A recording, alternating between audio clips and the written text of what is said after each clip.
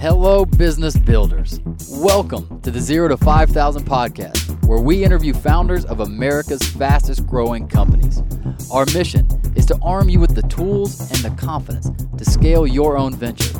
So to that end, every now and then, we gladly welcome a non-founder leader, thinker, or influencer to help you do just that. I'm Drew McClure. My co-host is Jordan Mitchell, and we hope you enjoy this episode. Peyton, thank you so much for taking time to be here on the podcast today. Excited to be here, guys. Yes. Well, listen, there's a ton of curiosity around your story. You and David, your business partner, are local Atlanta legends around here in the leadership space and the people development and the businesses you've started, especially with Rome and its success around the area. But I'm curious to start because it feels like too big of a point in your journey not to at least ask about, was your father building the Days Inn brand and you getting to be a part of that journey, whether just as a child observing dad working, or overhearing things, or maybe more closely aligned than I know. And I'm just curious, as successful as you've been in business, what was that like seeing him, build that really successful hotel brand and chain? I'd just be curious what that was like for you growing up with him, and any thoughts, any lessons, and how that's influenced you. Yeah, so I was always very proud of my father and all that he accomplished at a young age. He was 35 when he started what became an international brand. Wow. And so while I was always very proud, I also struggled with my own personal identity around that, because he died at the age of 44 and I was only 17 at the time, and he had founded the company when I was only 9 years old. So I just assumed that I would work for him one day and perhaps have the opportunity to work directly with him, and all of that changed. So while I was proud of him, and it was certainly a fun and exciting time to be a child of Cecil Day, it was during that time that I really, quite frankly, began to struggle with, why was I here? What is my purpose in life? And so for those listeners who have followed a successful father or mother, I think they would agree that there's certain pressure that goes along with that. And for me, it wasn't necessarily my parents, but it was this high standard that had been established. So has that entered your mind, being a successful person as well with your family and your kids? How has that translated to you, and how maybe you reflect things to them? Well, number one, I want them to be who they are and not to try to be their dad or their granddad. And I think everyone is wired differently. And so for me, I have tried never to put any pressure on them to perform, but rather just to be the very best that they can be, given their skill set. Wow. So as a 17-year-old boy, your father passes away. Was it out of nowhere? Was it something that you guys saw coming? I'm not familiar with that part of the story. Yeah, so he died of cancer and was sick for about 2 years. So really from the age of 15 to 17, I was the oldest child living at home at the time. And so I had a younger brother in the house. So I think mom kind of looked to me as to be that senior statesman, so to speak. So I grew up pretty quickly. Yeah. Have you seen that continue just in your person? Did that have a lasting resonance that like really not over, maybe overly, but you really know how to take responsibility and feel the pressure providing and growing up fast, that kind of thing? Did that kind of mark you? There's no question about it. And, for me, going back to my own children, I just wanted to free them up to be all that they were intended to be and to let them be their own person. And honestly, that's part of my story, is to really encourage your listeners to be the people that they were created to be, and not be the people that necessarily someone else is, and to be their very best and to embrace that. Wow. Man, it makes me think of my dad. His father passed away when he was 13, I believe, from cancer as well. Mm. And very similar story. You know, he actually wasn't the oldest, but he did, for whatever reason, feel the tap on the shoulder to be the man of the house. He actually sent himself to go to military school for 2 years of high school because he felt like he needed to learn more discipline, which is just crazy to be thinking that at like 14, 15 years old. And then was married by the time he was 20 at Auburn University, kids by the time he was 21, and just took that same hardworking, provide for my kids. But his message to us always was that, like, who are you and what has God created you to do and the person you're created to be. So it's very similar, very interesting to see how that shaped you as well. And man, it's been a huge blessing for me as his child to see both the work ethic and the dedicated and the discipline, but also the freedom that he's given me and my sisters to become who we were meant to be. I have a question around that. This is already an interesting conversation because we haven't even got into business stuff yet, which is great. How do you help somebody understand, in that sense, who you're created to be, right? That can be somewhat of a confusing journey for someone to understand, what does that even mean? How do I discover, is that about my passions? Is that about my personality bend? Like, what has that been like for you in conversations with, whether it's your kids or even maybe employees, that self-discovery journey? What's that like for you? I believe we live our best life when we are living at the intersection of purpose, passion, and talent. And I think all those three things need to align. And it wasn't until I was 49 years old that I believe that I was truly living at the intersection of purpose, passion, and talent. I define purpose as, why do you exist? I define passion is what brings you to life. And I define talent is what is unique about your DNA that makes you different from other people. So what happened at 49? When we live at that intersection, that's when we live our best life. Yeah, it's good. What happened at 49 did that help you discover it or activate it? Did you already know some of those answers, but you hadn't activated it, or did you discover that later in life, those answers? Interesting. When I was 27, I had graduated from the University of Virginia in business school and was on this personal journey to figure out how I was wired and why I existed. And I didn't exactly find that as an undergrad at Georgia Tech or in business school at University of Virginia, but I came out on this personal journey. Again, I'm going back to my early childhood of struggling with performance and why am I here and so forth. And I went on this journey to find out why I was here. And it truly is a journey. You don't find it right out of the gate. And it takes time and you have to try different things. And for me, it was not until 22 years later that I really feel like I found that. So it's interesting. One of the thoughts that I have for you is going way back towards 17, because you talked about the standards that you were feeling, but you're like, it wasn't necessarily from my parents. And I think that veers people off of answering these questions a lot, is standards that nobody actually put on them. They kind of just put on themselves. So what were some of the marks that helped you start doing some of the unlearning? I'm assuming that maybe some of the why you chose to go to UVA was part of that. You were already beginning to unlearn some things, but it's curious to me, a lot of times the obstacle in front of somebody's way is one that they put there. And so thinking about those standards that you kind of took on that nobody necessarily put there, but you put on yourself, how did you start to unwork those as time progressed? Yeah. Well, it's certainly a process.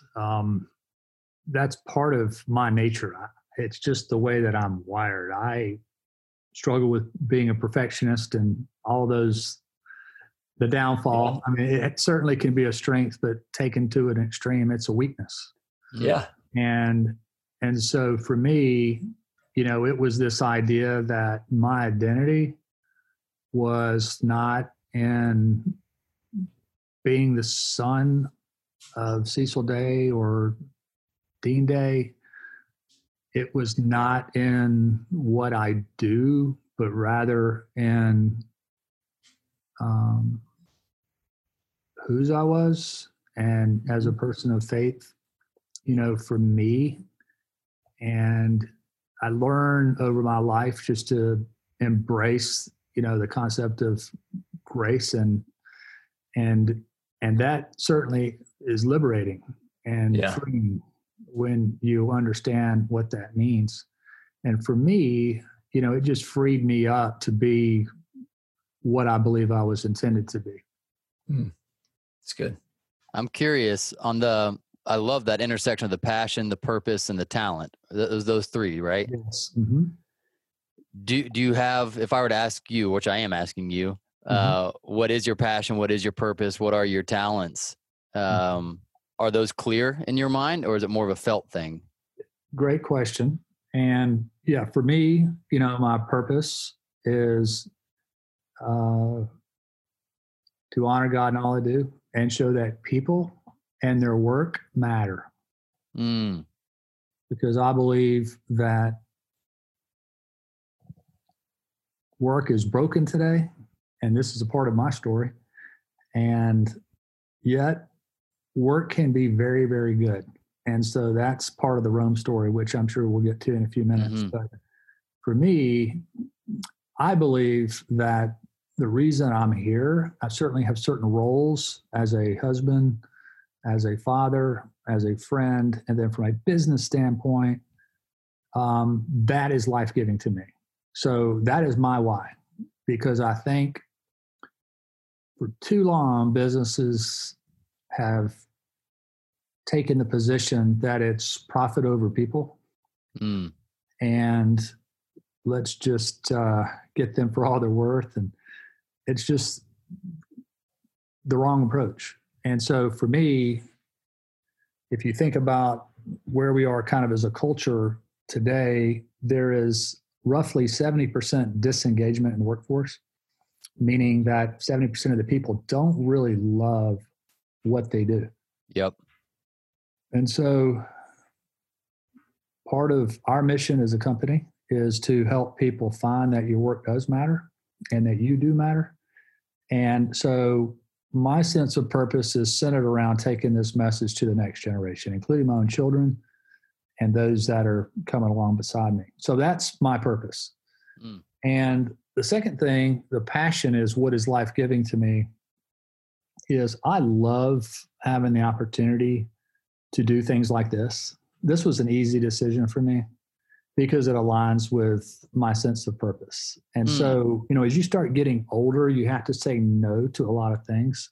And as you start having children and families and so forth, people begin to call you, and, you just have to learn to say no to things. And that's hard, right? In order to create margin in your life.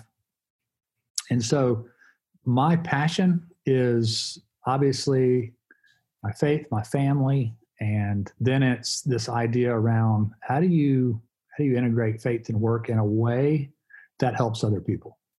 And then finally, on the, what I'll call the talent or the giftedness, that comes back to how are you uniquely wired?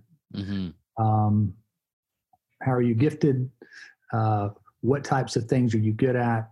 And then that helps you understand what your weaknesses are as well, right? Because then you can begin to fill those voids in your business or in your personal life with other people that help fill those voids. So it's at the intersection of those three circles that I do believe that we do our best work. Wow. I love that. That is really clear too. It's helpful. So I'm hearing the purpose side is almost, what do you have to give to the world? What cause, what mission is your fit in serving the world? The passion is almost how have you been wired where the world not necessarily serves you, but that you get joy from receiving. Yes. And then the third is the talents, the skills. It's like, okay, but in what way have you been fashioned to be a tool of that service, of that mission? Is that kind of how you see that? Exactly. Yeah. And there's one other element to passion that I would point out. Passion, it's what you love doing. And I'm a golfer. I love to play golf, but I'm not truly passionate about it. I'm not going to go pound 1,000 balls a day, every day for the rest of my life. And so, I like golf, but I'm not truly passionate about it. So in my mind, passion is not only what you love, it's what you're willing to suffer for. Oh, that's good. And there's a big difference. Wow. Yeah. Tell me, I have a working theory on this, the relationship of passion and purpose. I would love to hear your thoughts on it. But I grew up, I'm 35. So benefits and shortcomings of whatever the most recent message to the world is, right? Everybody's got the thing they grew up hearing. Right. And ours was a lot around chase your passion, which if you look back, it makes sense. There were people like you that worked really hard doing stuff they often weren't passionate about so that the next generation could have the luxury of pursuing things they were passionate about, right? But my working theory is that there's a very small percentage of the population that has a passion that really aligns to a purpose that would be fulfilling to them, right?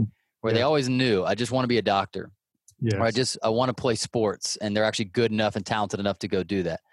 For everybody else, it's actually a very confusing and disheartening question because they either aren't sure what they're passionate about, so they're left kind of holding the cards of, I don't really know what I'm passionate about, so I don't know what to pursue, or the thing that they're passionate about actually isn't that fulfilling to turn into a profession, or it's misleading in numerous ways because it feels like sometimes the people we've worked with, our generation and younger sometimes, end up chasing preference and calling it purpose, right?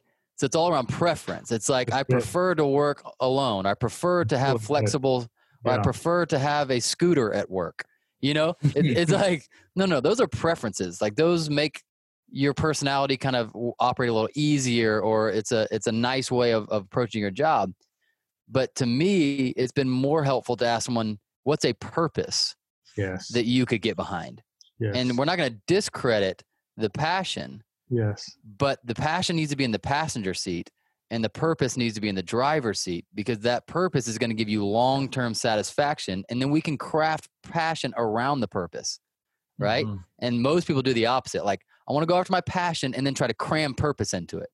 That's and good. we did that with our first business. We started a wakeboarding company in college because we were looking out, a little bit like golf. A little bit like golf. Yeah. And we were like, what do we do? Everyone's saying chase your passion. I was like, well, we've gotten really good at wakeboarding and we love God. So we're going to start a wakeboarding ministry kind of thing. And it worked. That's the weirdest part, is like we could have turned that into a growing business. It was growing, but we were trying to horseshoe purpose in there. Like it didn't really fit. Yes. And then you find out you're on a boat for 8 hours a day teaching like middle school kids to wakeboard. And you're like, this isn't fun anymore. Yeah. The passion went away quickly. Not willing to suffer for it. We weren't willing to suffer for it. Exactly. And so I'm curious if you see it similarly, like that purpose really is a great driver. It's more of a clear, it still can be confusing and might take a while to figure out, but it does seem to be a more reliable thing to follow. 100%. I mean, that truly is the North Star in my life. And you got to get that right first. And you need to be grounded in that. And when you have that, it opens up these other possibilities. And to your point, I think passion does follow purpose, but it's complementary to purpose. It's complementary, yeah. But it's certainly not the end all, because you can have some really cool, fun ideas that have a season of being meaningful, but to your point, it dies out without a real sense of purpose and cause behind it. Yeah. Which is really good, because Drew, back before we were working together, he interviewed me on his personal podcast and my own story, which my story was around personality trumps passion, which was more on the talent side of things, which was my story was realizing that I chased passions for almost a decade, wakeboarding being one of them. I fell in a few more traps along the way trying to choose passion, and leaving myself pretty disheartened, had a pretty strained marriage. Didn't have great performance at work. And then I finally had a conversation with somebody who could help me find talent, right? Who could help me find like, hey, for 10 years, you've tried to be like this operations person. Maybe you should move over into these kind of seats where that collaborative nature that you have, that people side of things can actually be like valued and create value for business. And what I found was, wait, I actually aligned my talents to a role and things started to click. And so again, that talent side, that purpose side, to me, it is in that intersection of all three where you really start humming. It is like the hedgehog. I hear it as the hedgehog principle of Jim Collins thing, but like for an individual, how do you get this hedgehog for yourself? I'm like, those three things have been able to prove out, and passion comes quickly behind. figuring out, yep, these are my talents. This is really what I can uniquely bring to the world. Yep. This is my purpose. This is what I am willing to suffer for. I love that framework. Certainly going to steal that one, Peyton. And then boom, passion comes behind it. And this is what I can really like almost use that passion to scale and invite other people on board. Yeah. It brings that additional gravity to what we're doing, which I really like that a lot. Last thing I'll say, and then we'll stop talking about us, but your framework is really, it's actually helping me get clarity looking back some, right? Because I feel like I'm in the most sweet spot I've been at 35 that I've been in my whole life. Yeah. And it was because I went on a serious journey, just like you're talking about, like long walks, like a few years of conversations, prayer, missteps, mistakes, backwards, forwards. Yeah. And I remember getting to this exact framework, and I was like, all right, passion is misleading me. It's a part of the conversation. Yeah. I was like, I don't know what my purpose is. What's my purpose? What's my purpose? Right. And I had some generic answers like love God, love people, or whatever. It was like, that's at least giving me a north, but like more specific, because I got to make some business decisions. Right. Yeah. And the question, I think it's the third part it was the talent. Mm-hmm. I just had this thought come to my mind around what I'd be willing to sacrifice for it. I didn't use that exact language, but I was like, man, I feel like what ultimately, at the end of the day, I'm passionate anytime I master things that matter to other people. So if I've mastered a skill, or I'm in the process of mastering a skill that ends up being valuable to someone else, I get joy at the end of that exchange, right? So if it's communication, if it's coaching, if it's whatever it is, it's like there's a joy that comes from like, I got really good at something that you need. And you are really, helped by that. And so that started to actually clarify, because there's only a certain amount of, based on your wiring and based off of your skill set, there's only a few that you could logically bet on to take you places. You're like, all right, I'm average at this. And then you find like one or two things, you're like, oh, I'm above average at this. Yes. So what would happen if I doubled down on getting really good at that thing and connecting it to other people's pain or their problems or their needs? That started to be more of a clarifier, like go that way. Does that make sense? It makes a lot of sense. And you said something there that's really important. And that is, sometimes passion is self-serving. It's, boy, I'd really love to play golf today. Okay, great. And again, there's a season and that's fun. And I love playing golf because it gets my mind off other things. But ultimately, I found that when you focus on purpose, there's more longevity to that. And to me, what makes purpose very powerful is when you can get your eyes off yourself and get it on other people. That's when it becomes really, really powerful, because oftentimes passion, purpose can be self-serving, but I believe that you experience the greatest joy when you do things that are going to benefit other people. Ultimately, your purpose ought to be about, as leaders of companies, I believe our purpose should be on setting other people up for success at what they do. That's our role as leaders. And if we can do that and do that well, you're off to a really good start. It is interesting. We've had quite a few of these conversations because we started this whole podcast in the midst of COVID happening to our world. But what we've heard through interviews is multiple people, when everybody experiences the impact that COVID has on their business, almost everyone's interaction ends up, they all kind of get to a similar decision point, at least through the conversations we've had, that it all ends up being, how do I add value to other people? And they're trying to come up with creative ways to add value to other people, or unique ways to add value to other people. You quickly think about yourself, self-preservation instinct triggers for everyone. Oh yeah. But for pretty much all the leaders that we've talked to, which we're intentionally serving or trying to find, top leaders that we've been inspired by. So maybe there's a whole group of leaders that aren't doing this. For the most part, they're all making a for others decision at that point for their business and whatever it is. There's some businesses we've talked to, it's like, man, they didn't really have any opportunity to make revenue. They're just done.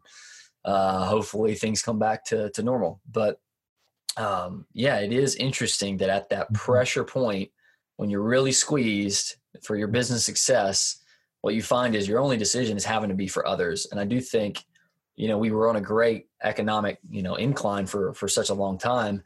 It could be easily deceived that you could think about your own gain and what you want from your business, which is I think really, really good to ask, what do you want for your business as a business owner, so that you don't get dominated by it. And I think Cindy Filer, that you probably know, we interviewed her, and she's a great example of like telling her business what she wants from it, but what she, like the purpose that was like ingrained in the DNA was still a for others thing.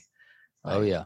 She didn't let it take advantage of her, but when it came to the business's purpose, she still had it injecting towards everyone, everyone else, not about themselves, which I think is a brilliant, just interesting insight towards where we're all at in our current circumstance. Let me ask you this. So with this is actually really going to be great, coming with keeping all this in mind as we get into the story of you and David starting Roam Workspace.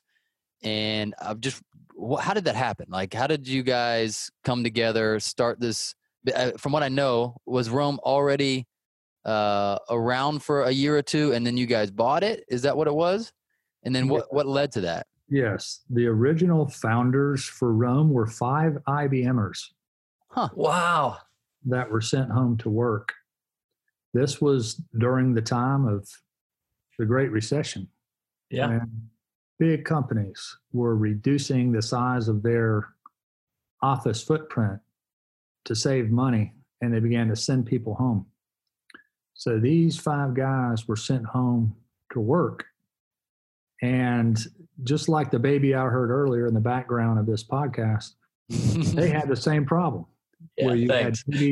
you had UPS man ringing the doorbell. Yeah. You had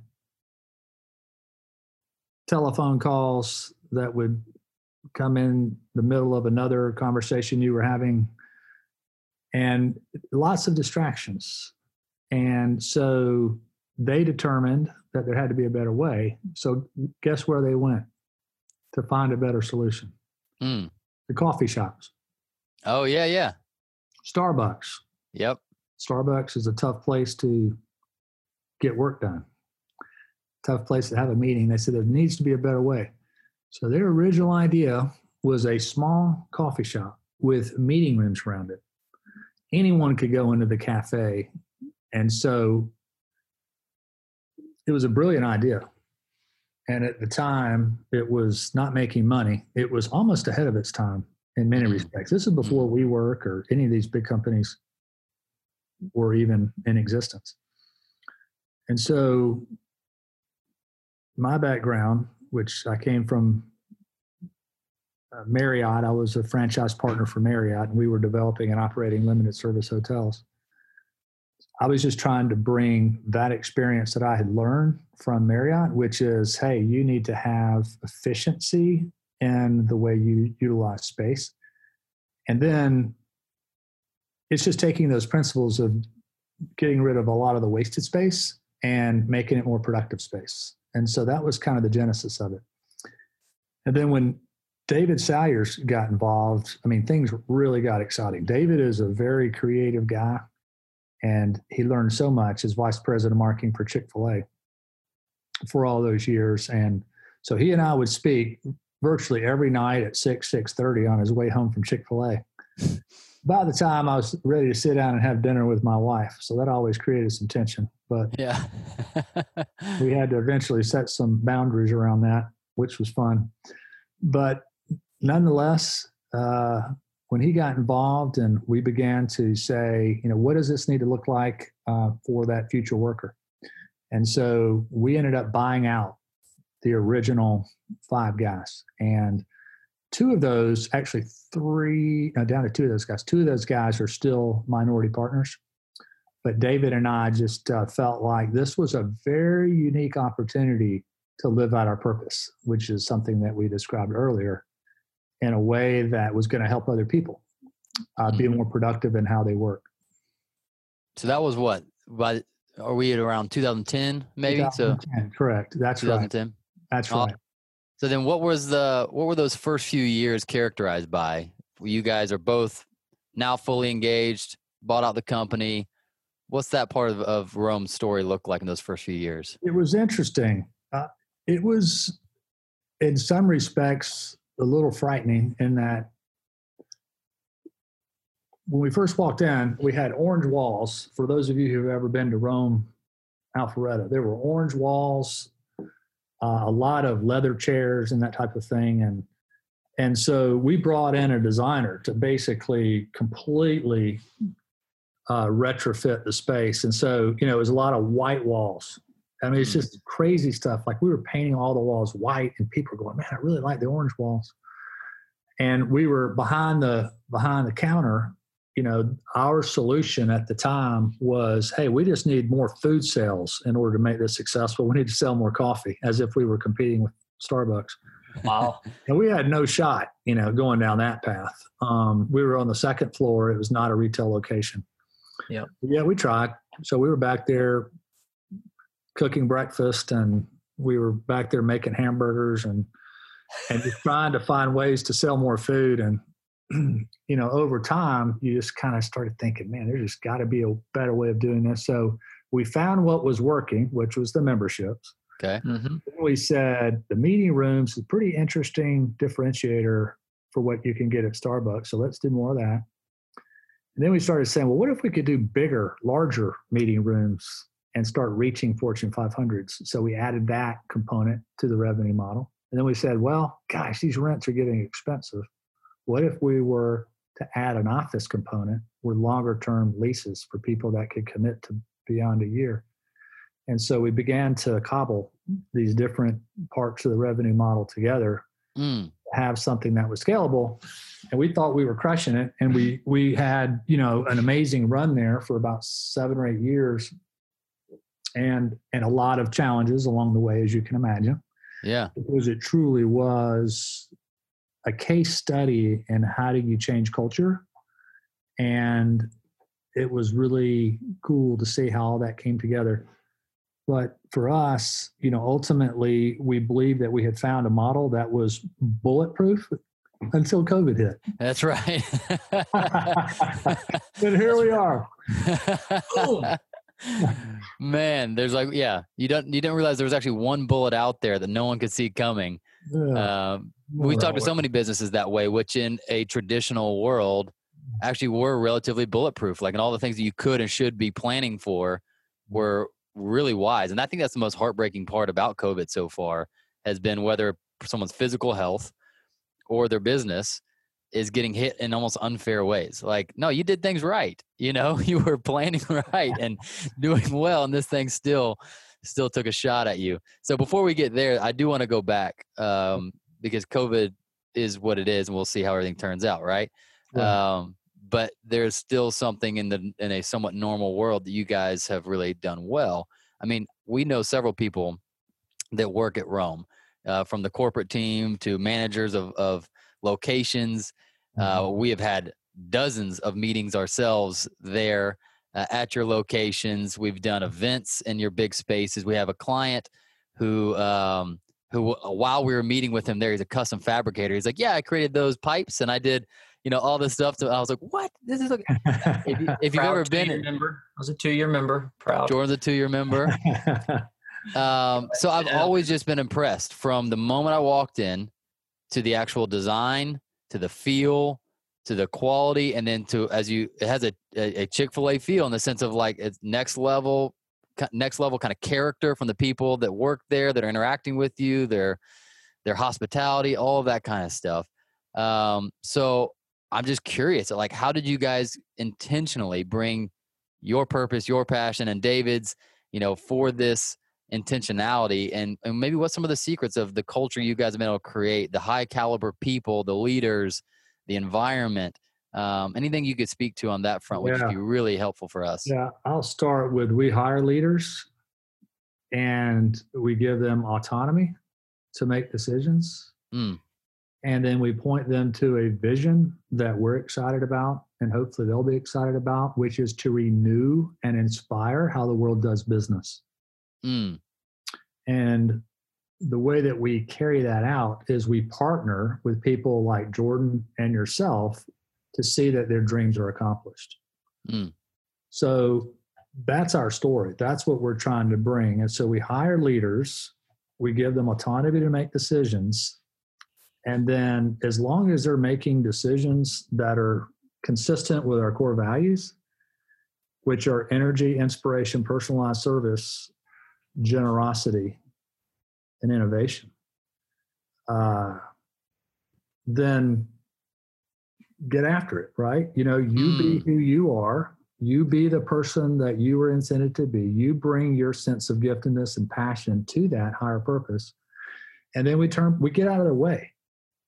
And our job is to support those folks and to help set them up for success. Mm. And so, you know, I'm a big believer in this idea that you give people autonomy, and there's a very simple formula, which I think can kind of bring light to this. It's autonomy divided by responsibility equals 1. So often people are afraid to give people autonomy because they don't trust people. That's a management fault. That's something we've all struggled with. But the other side of that is it's important that they're responsible without autonomy. And there are times where people are going to fall short. And that's oftentimes a training problem. Like, I have not done my job in teaching them how to be responsible within that role. The problem is not that I gave them autonomy or I trusted them. It was that I did not do my part and make them successful. So, and the other piece of this is sometimes you may have the wrong person, and that's okay too, right? You may not have the right person for that role. So part of what we do is we are very, very thorough in how we go about hiring people. It's much easier to hire people than it is to let people go.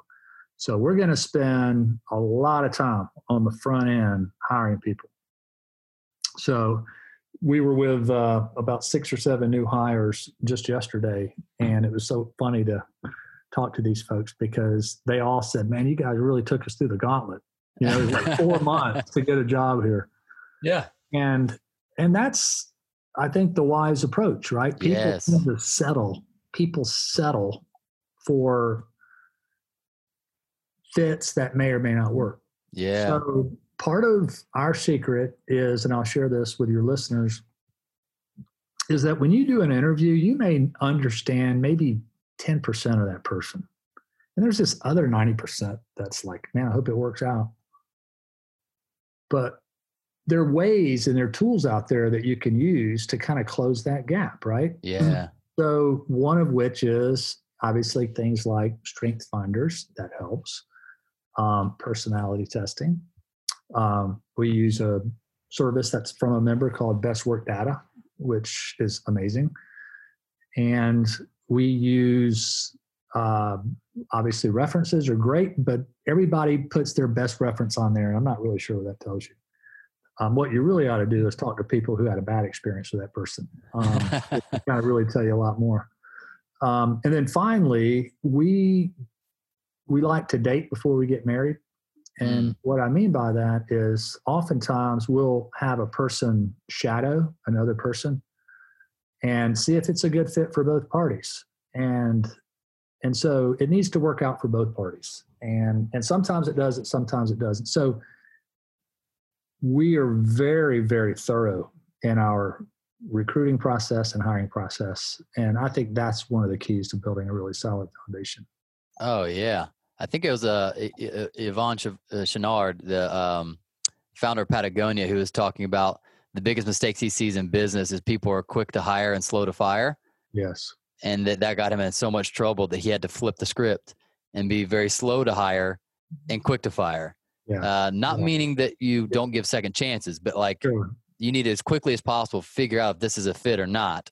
Yeah. And be okay with saying, hey, let me find you a different career. Let's pass you on somewhere else. But then being slow to hire, just exactly what you guys are talking about. Let's do our due diligence here.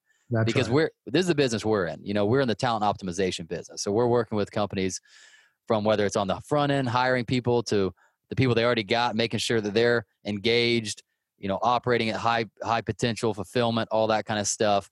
Mm-hmm. And you just recognize, man, this costs you a lot of money if you get this wrong, Mm-hmm. right? It makes you a lot of money if you get this right. Yeah. So we can't really, just like you're talking about, we can't rush and be, just hope this works out. Like you said, we had a good interview. Yeah. The guy technically has the right skill sets, supposedly, from his career. And let's just give it a go. And it's like, man, that can really, especially in a COVID kind of situation, right? Where your people are more valuable now than ever. That's right. Across the board. Like, as the economy has gotten hit, who you're left with and their ability to do multiple things under pressure and to be innovative and to be reliable and to be working hard from home with babies crying in the background, whatever. It's like, you're going to find out really quickly whether you hired quality people or not. Right. Yeah. So that's super interesting, man. Yeah, it's good. I would add one other piece to this. Sure. That is, this idea, again, I missed one of our core values a minute ago, but that's generosity. We believe that if you will hire people that love serving other people, it's amazing, what you see happening. And I think that too often, again, I'm going back to what I've seen in corporate cultures in companies that I've looked at. It's that self-serving culture that just has a really hard time making it through tough times. And that's one thing I'm really excited about with our company. I mean, we have a committed team that's committed to working through COVID and all the challenges of COVID. And it's just fascinating to me to see that we've accomplished more in this last 4 months by being creative and adding value to our memberships than we would have in 5 years, because we had margin to be creative and to do things differently. And so we've launched roughly 10 new ideas in the last 3 months that are really beginning to gain traction. And I'm really excited about that, because when we get on the other side of COVID, it's going to make us stronger. Wow. Well, I want to come back to that, because I do want to hear if you're willing to share any of the in-game challenges and moves you guys have made, again, because so many people are listening to this are going to be having to make similar calls, right? Right. But before I get to that, I've been really excited recently to hear that the target audience that we had in mind actually is listening to this podcast, which is CEOs and founders like yourself, maybe a little earlier in the journey, but they're typically people that really do see the value in their people and are really excited to invest in them, right? And so if someone's listening right now and they are, maybe it wasn't designed intentionally from the front, but they do have a value and they see the need to really have an awesome culture, or people that are, highly engaged and really just love their job and do great at their job, and they're wondering where to start. As you look at you guys, let's get past the hiring phase. Let's say that's a given, that they need to go to work on hiring the right people from the get-go, but they want to work with the people they already currently have. What's maybe one or two things that you guys do with team members, maybe on an ongoing basis, or a focus that you have or a mindset you have that they could start and grab a hold of and say, how do I apply that here with my people? What would one or two of those things be? Great question. And we use a tool called Culture Amp to determine culture engagement and employee engagement.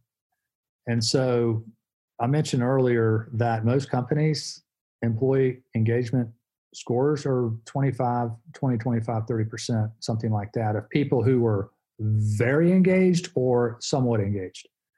70% are disengaged. So for Rome, I mean, it just blows my mind to think that we had 99% employee engagement at our last Culture Amp. We do this, I believe it's every year.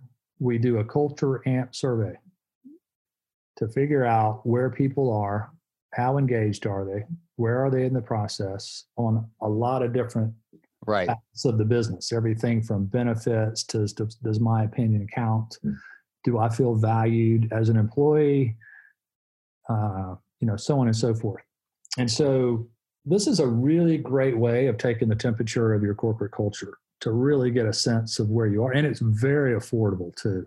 So that's been an awesome tool. And we will sit down at all levels of the organization and ensure that we know where people are and we know where the deficits are. And we talk about those things, right? And then we try to do things that we try to find creative solutions that help fill some of those gaps. That's awesome, man. Again, you were speaking right up our alley. This is the stuff we love to do. And people are slowly waking up to the connection, right, between employee engagement and the health of the business. Mm-hmm. Sometimes it was seen as separate things, and there's still even a little bit of reticence to like, do I even know how to collect that data? And then 2, do I even know what to do with it once I get it, right? Yeah. We were talking to someone yesterday that's just stepped into basically the talent optimization role for their company. We're coaching them, and she just did her own survey, which was great. And then, but one of the things that Jordan was bringing up that we talked about was like, listen, collecting that data is great, but depending on what you do with it, it might be, you're either going to be better off because you did that or actually worse off. And I thought that was interesting, that if you collect that data and then they don't see you do anything with it, they're actually going to be more disengaged on the back end. Yes. Because it feels like they gave you their data, they gave you their feedback, and they don't see any changes. And now they're like, well, who cares? Like, yeah. I told them I didn't feel heard and nothing has changed, or I told them, that kind of thing. And so we were really telling her like, man, actually knowing what to do, even if you can't do everything, yes. Showing them that you did a few things off of what you heard is going to set you forward, but doing nothing is actually going to set you further back than if you had never taken the survey in the first place. Yeah. And I think you need to be secure enough as a leader to give people a voice to let you and your team know how they really feel. Yeah. And there are a lot of leaders that are very insecure that don't really want to know what other people think because it reflects poorly on them, but that is a blind spot. And you as a leader need to get over that. And you need to say, man, I want to know everything I can about this company and the people that are here. And if they're not engaged, I need to know why as a leader. And don't take that as a personal attack. Just look at it as an opportunity to get better. Yeah, that is good. It's interesting. I was just thinking about somebody could fall prey even in this conversation. We're talking about Chick-fil-A. We've mentioned even Starbucks and you guys' business in co-working spaces. But this conversation, it goes into manufacturing really, really easily. And in fact, maybe even more important for manufacturing spaces. And so my hope would be everybody would be tuned in. But honestly, a lot of the conversations that I've had with this is it's interesting that something like retention, employee engagement, even watching out for turnover has been escalated to now it is the person who's running that manufacturing plant or is in the C-suite. They're actually talking about these things, which I think is, back to how do we renew the way work is being done. Mm-hmm. That is a beautiful thing, but I think they're also seeing it and going, oh, wait, like people do matter. And I think we had some really good things that happened in the 70s, 80s, 90s, like the way that work was being done. But the industrial age started to treat people like we were the machines as well, that we could just flip switches on and off and that we could have work and then we could have life as if those were two switches. And to me, this is just it's an interesting conversation. Say, hey, your engagement really matters. And then the data really matters too on the side of you've heard them. And then if you act on just one thing, you'll get an escalation in engagement and it'll stay. But if you hear and you don't do anything, you're better off just staying blind to the whole thing. And I think that's the beauty of somebody who's been in and around your people as just validation. And I was just in prep talking with Drew about this is I said, man, the one thing that they've been able to do that would be a differentiator in your industry, like comparing you to other stores, I would guess, or other business models, is the leader who's running that location. I've gotten to meet multiple ones because I toured around my time in Atlanta. You guys probably have double the amount than the last time I was in Atlanta. But it was a leadership thing, and they were equipped with autonomy, and I've experienced their generosity. And that really did create an incredible culture that all of their team members were engaged in. And I think that to me is really good. And then just the fact that like, hey, it's not just the senior leader here saying this is what we're about. And I have my own story one time of hearing a boss talk about this is what we're about and going, God, like this is making me not enjoy this man as much, That's probably not how I said it in the moment, but I was like, this isn't real. Like you're hurting everybody. Hopefully our employees don't hear this, hopefully we just shush, because it's not true and it's not authentic. And I think that's the beautiful thing is, hey, we care about it. We care about this data because we really care, not because we know that it's important and we wish it wasn't important.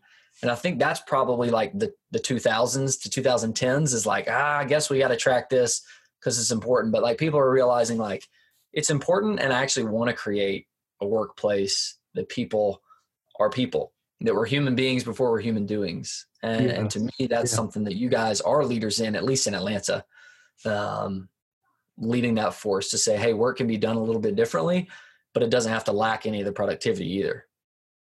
Oh yeah. And let me brag on you guys for just a second. One of your core values is being generosity. I'll hold the name for now, just in case I'm incorrect in this being a good use of your generosity, but I'm pretty sure it's what you had in mind. So one of the managers of a location was a friend of mine and knew that I was, getting out of my old career, starting a new career, and I was in startup mode, And on his own, he called me and just said, hey, man, I was just thinking about you and wanted you to know if you ever have an event or two that you're looking to do, I really want to support your business. And so I'd be happy to lend you some space a few times a year for free. And it was unbelievable, literally. It was a few of those like catalytic moments that like I could at the time, my business was so new. I couldn't afford to rent a space or do whatever. There was no margins. And he let me just come in. He's like, tell me when you come in. We'll pick a time where the rooms aren't really busy. And as long as that works, like you can have one. And man, I just walked away thinking like, this place is partnering with me. Yes. In my own business. And of course, from this point on, like I'm always referencing people to go there. And we've definitely paid for rent since, We've paid for rent since. It got us, we're in. Like if we're thinking about doing an event from this point on, we're paying to go to Rome, and we know the different locations and we know the rooms, we know which ones would be great for our size. And so just, to you guys, one, your own corporate value is generosity. And then two, to see him as a leader come to me. Like I didn't ask him. He literally reached out to me and is like, I had this in mind. I know you're doing this. And I was like, man, something's going on that's really great and different there, that this is happening right now. So just wanted to throw that you guys away. It was really amazing. Thank you, Drew. Thank you, Jordan. Absolutely. So let's ask this it could be COVID related or unCOVID related, but we always ask this question before we jump into the lightning round. I know we're coming to the end of our time together. What has a current challenge looked like for you guys? Like what's an ongoing current challenge that you guys are facing, and how are you going about trying to solve that right now? Yeah. The biggest challenge that we face now is when the government said that you can only have 10 people in a meeting. For you guys that have been in the space, when we were in phase 1, it was 10 people max into the space. And that's a significant part of our business, that and catering. And so it's been raised to 50 people since then, but still there's this concern about social distancing and getting in public again. And so that's obviously a big challenge that we have, because the space was initially designed for just that, which was meetings and catering. That's a significant part of our revenue model. So what we've had to do is we've had to be creative, and we've had to say, all right, let's use this time as an opportunity to add value to the membership. And so there's a whole host of things that have come out of this. We actually do our own podcast as well. Oh, nice. Called Make Work Matter. And that's been neat. We also have, for the very first time, our own app, a Rome app, where you can schedule meetings and you can sign up for membership and use it as a resource for anything that would be work related. And people can manage their accounts with our app. So that's been kind of neat. And we have now begun to pursue corporate memberships with large Fortune 500s that are saying, I can't get into my office right now. The doors are locked. And I live in a dual income home, and I'm locked in my basement, and I'm having a hard time getting work done, and our family's completely stressed out. So we've launched a new joint Rome Kefi membership. I don't know if you've heard of Kefi, but it was inspired by Dan, Kathy, and others. It's a Disney-esque child entertainment, education, care type concept that's located in Buckhead next to our Rome Lenox location, which is right across from Phipps Plaza. So now for $250 a month, you can have access to Rome and 24 hours a month of childcare entertainment, helping kids figure out how they're wired up, and a monthly date night away, and access to the rooms. And so we've just launched it literally in the last week. Wow. We believe that one of the problems that people are experiencing is that a lot of stress in homes right now, right? A lot of tension, 100%. So we said, man, if we can provide a place where both spouses could be productive, and then to give the children this really cool Chick-fil-A, Disney kind of experience, that's a beautiful thing. So we've just launched that as well. So there are like 10 initiatives like that we've launched, but we're trying to basically take what we have. And the thing that's nice about our particular business model is our space is flexible. We can use that meeting space for a lot of different purposes. One of which was to be generous, like with people like you that may need space. And so we can do that type of thing during this season. We can be a place where Fortune 500s that can't get into their space. And there are a lot of those people that need a place to work, and it's not in the home. So we're going to repurpose that space for larger company or medium-sized company. It doesn't matter the size company, but just people that need a temporary office or meeting solution. And we have the flexibility now to do that. So we're basically trying to take a challenging situation, using this season as an opportunity to get better and to get creative and to engage a lot of latent talent, because we have not let go any of our full-time employees at this point. So, wow. We've tried to take that talent and get better during this season. Man, that is awesome. And I would affirm it on two accounts. Yesterday's meeting started with Drew celebrating when we were kicking off our Monday morning meeting. He was celebrating with the team that the kids were going back to school, and so that he got to have at least a semblance of like somewhat of a normal day. But then he was sharing how it was not normal at all with the way the kids were going back to school. But then even this morning, we talked about it with the team too, and just the challenges of, hey, how do we help equip the parents to navigate teaching and to navigate just being free to be themselves with the weight there. And I love that you guys are responding to that. I think that's an incredible spot at need. That I've been to that Buckhead location too, which is a great spot. All in there to do that. Have you been to the new Lenox location? It's right across from Phipps. That's our newest one. No, I haven't been to that one. Yeah, we just opened that up, and that's right within walking distance of Kefi. So you can literally drop your kids off at Kefi and come over and work at Rome 24 hours a month and be productive. And that membership extends to both parents. So you kind of share it, right? Well, I'm going to be looking into that. 100%. So this is part of our purpose. Is it extends beyond the workplace. Yeah. And extends to the family and to the community. So we've tried to say what tension points are families feeling, are leaders of organizations feeling, and how can we help fill that gap? We had some at-risk members during this season that were elderly, even older than I am, if you can imagine that. No. Who were in their home and they couldn't get out of their house because they were at risk. We had team members that would literally deliver groceries to their house. I mean, it's just, wow. So, this is the heart of who we want to be and what we want to be. And, it's been an awesome thing. And, I'm confident we're going to get on the other side of this, but, it's just crazy right now. It is what it is, but we're trying to get better during this season. Man, that is only because it's just so fresh in my mind is something that I'm taking note of from this one. But thinking about Oh, I'm coming back to the generosity side of things again and thinking about, so I do have about 2.5 years of my own Chick-fil-A experience back in the day. But one of the things that I always thought was brilliant was they used to have the Be Our Guest coupons. They've moved digital with everything, but the Be Our Guest coupon was, they never gave any discounts. You never got like a 50% off a sandwich. You always got a free sandwich. And I'm going, man, that was, I wonder if that was was that your idea, David?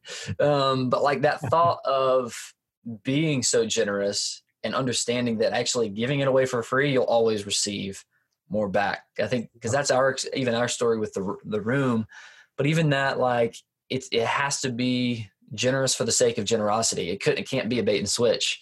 Yeah. And I just love it as a business strategy that how generosity is even making you go beyond the walls of thinking about other additional families. I mean, I'm thinking all of your values right there. The personalized service, I think, is where that one really comes in to play, of thinking about how do you serve the whole family, not just the worker when they're in your walls, helping them be productive.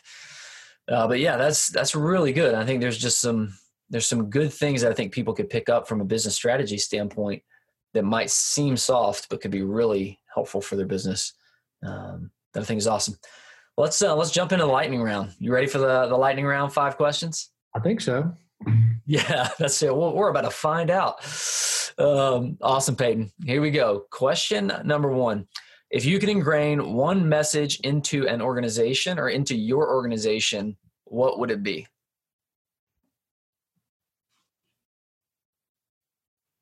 People first.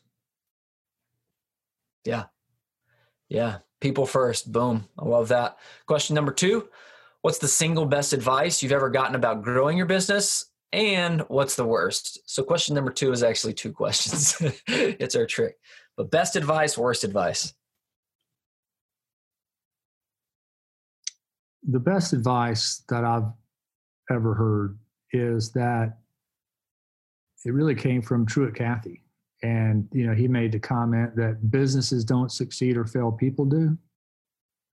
And so our job as leaders is to be leaders that other people believe in, creating cultures that other people want to be a part of, and pursue a cause that other people can get excited about.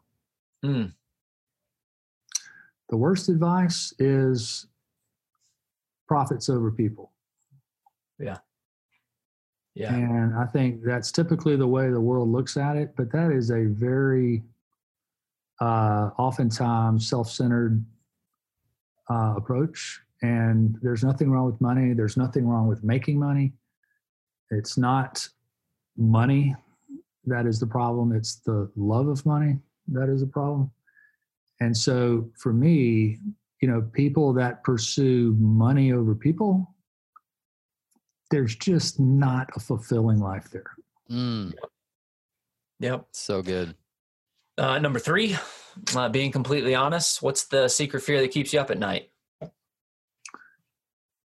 It's interesting. I mentioned to you that, I've struggled with performance all of my life, and, I like to be the guy that's liked by other people.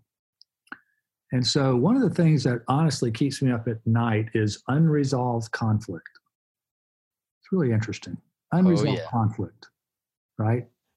Yeah. It just wears me out. It keeps me up at night. Like, why do we have to have this? Why do we have to have this tension? I don't understand. Why can't people just get along? And why can't we just have closure here? Why can't we have some finality in this decision or in this deal that I'm working on or in this relationship that is strained? That keeps me up at night. It generally involves people. It's unresolved conflict. That's good. I think Drew and I probably are like, yeah, we relate to that one. I think. Oh, yeah. That is a secret. We like to keep that one a hidden fear, so we won't let anybody know that. We're cutting that one from the podcast. Number 4, what's the dream result that you're driving towards every day? On a global level, it's seeing people excited about their work. And I see a day where we have much higher engagement at work that we do today. And so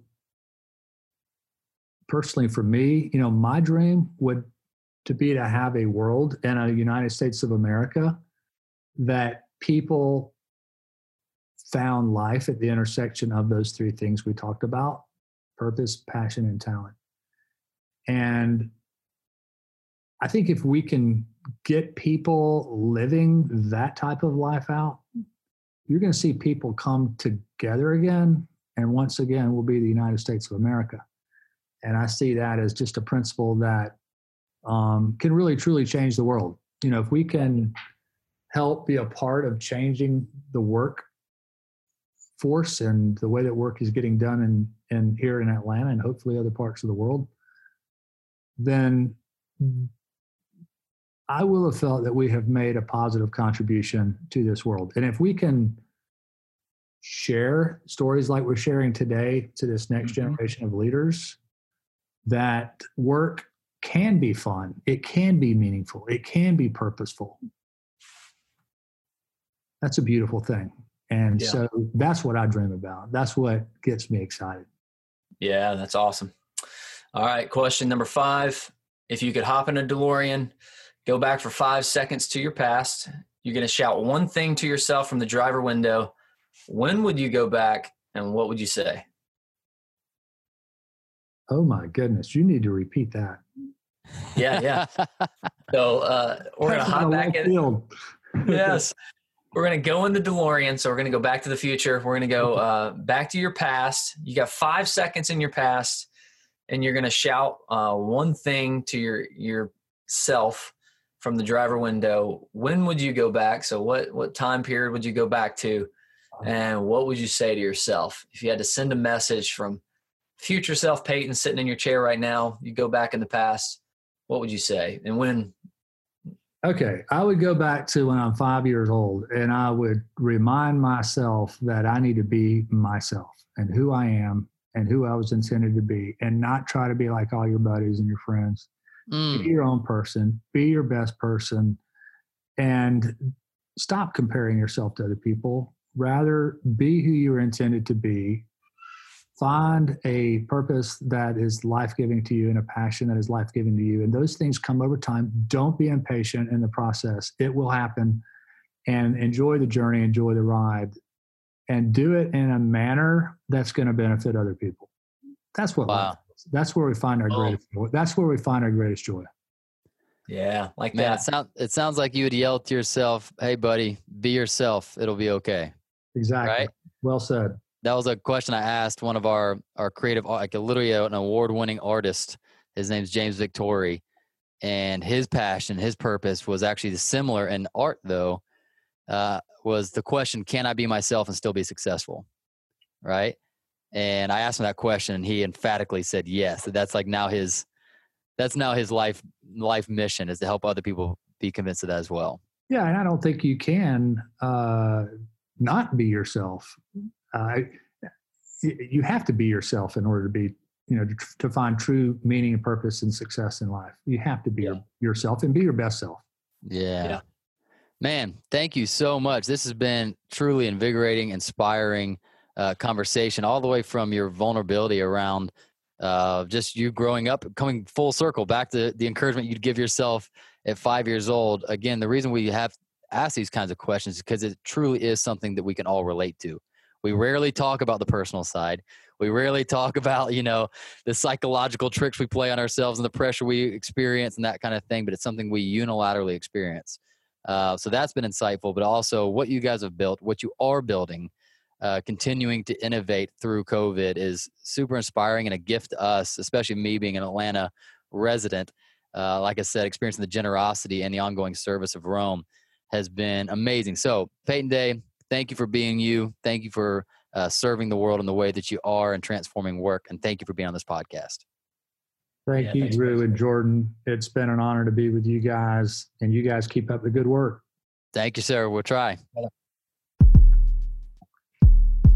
Okay, friends, thanks for listening. We hope you enjoyed it. Head to ZeroTo5000.com for exclusive tools to grow your business. That's ZeroTo5000.com.